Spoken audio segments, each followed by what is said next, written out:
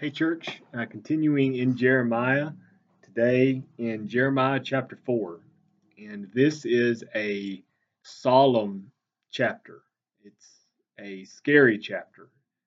It focuses mainly on God's wrath coming against the sin of Israel. If you've read this, you know that. If you haven't, I'd encourage you to go check it out because what it reveals to us is the seriousness of our sin. It reveals to us the magnitude of our sin and the wrath that we deserve because of our sin. If you want to see how serious our sin is, see how the wrath of God responds to our sin. When we see the wrath of God in the Bible and our natural reaction, I don't know about you, but when we see it like wiping away entire cities and people thrown into eternal torment forever and ever and ever, there's part of us that wants to say, that seems to be a little bit of an overreaction, right? Like, how can temporary sin, which even if we sin all of our lives, it's temporary sin, right? Because our lives have a limit. So, how can temporary sin warrant eternal wrath, eternal punishment?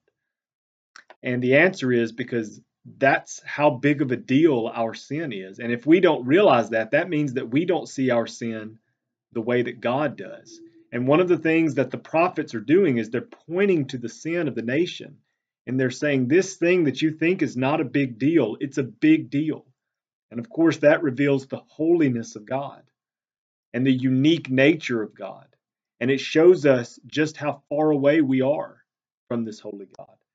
There was one sentence that just grabbed me this morning as I was reading this, and it's Jeremiah chapter 4, verse 22. There's one statement in this verse. I'm going to read the whole verse, but there's one statement in the verse that I pray would rattle us a little bit. It says, "My people are fools. They do not know me. They are senseless children. They have no understanding." And here's the phrase: they are skilled in doing evil. They know not how to do good. They are skilled in doing evil. They know not how to do good. This is what I found in my life. If you want to be good at something, you will be good at it. If you want to be good at something, you will be good at it. I notice there are people that want to, well, let me just say this. Kelly and I, several times in our life together, have wanted to plant plants in our yard and make them grow. The thing is, we never can do it. They always die. And now, like by a miracle, we have some in our yard that are actually growing. And I think it's just because they're really easy and they actually work. But you see these people who have gardens that are just lush and they're growing all kind of plants and all kind of flowers. And the question is, how did they get good at that? How were they able to do that? Because they wanted to, right? They wanted to have a garden, so they put the time and the energy and the effort into learning how to grow that garden.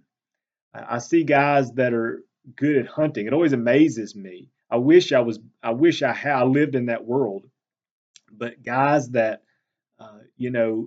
you ask them about every compartment of the gun, or you ask them about the travel habits of ducks, and man, they can lay it out. They sound like uh, uh, zoologists or something. They sound like people that study animals. Why? Because they love that thing. There's nothing wrong with that. They love that thing, and they've devoted themselves to it. How often do we look at the people that God has called us to be, whether it's being students of His Word, whether it's making disciples, and teaching others how to grow, teaching others how to pray, teaching others how to study the Word, whether it's doing justice in our world, taking care of the poor. There's all those things seem kind of overwhelming to all of us, and for many of us in the church, we ask the question. We say, "Yeah, I just don't know how to do those things. I don't do them because I don't know how to do them." But at the same time, we realize this statement just jumped out at me because it's saying, "Look at my people. They're skilled in doing evil, but they know not how to do good." truth is, we learn to do the thing that we love to do, whether it's hunting, whether it's gardening, and again, those aren't bad things. But when it comes to sin, too often in the church, we're really good at sin. And if you search your heart, you know what I'm talking about. We're really good at being deceptive. We're really good at maybe that lustful look, learning how to do that in a private way. We're really good at following our sin. But then when it comes to doing the things that God requires, we look at our lives and say, I don't know how to do that. Could it be it's because our hearts really don't long to do the things that God has called us to do, and we're not willing to do the discipline, like we talked about on Sunday. We're not willing to be disciplined, to be shaped into godliness, because it's not really what our heart wants. We do the things that we want to do, but maybe our hearts are not where they need to be. This is what God is revealing to his people. You don't do good.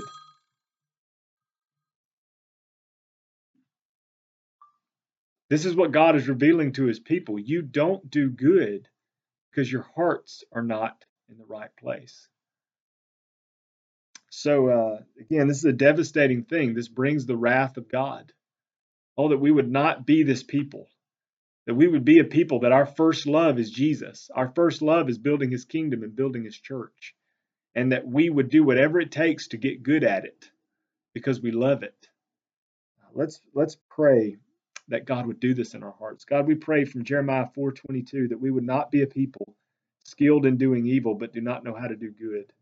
God, I pray that our hearts would first and foremost be devoted to you. And as our hearts are devoted to you, Lord, that we would be willing to do whatever it takes to learn how to be your disciples, Jesus.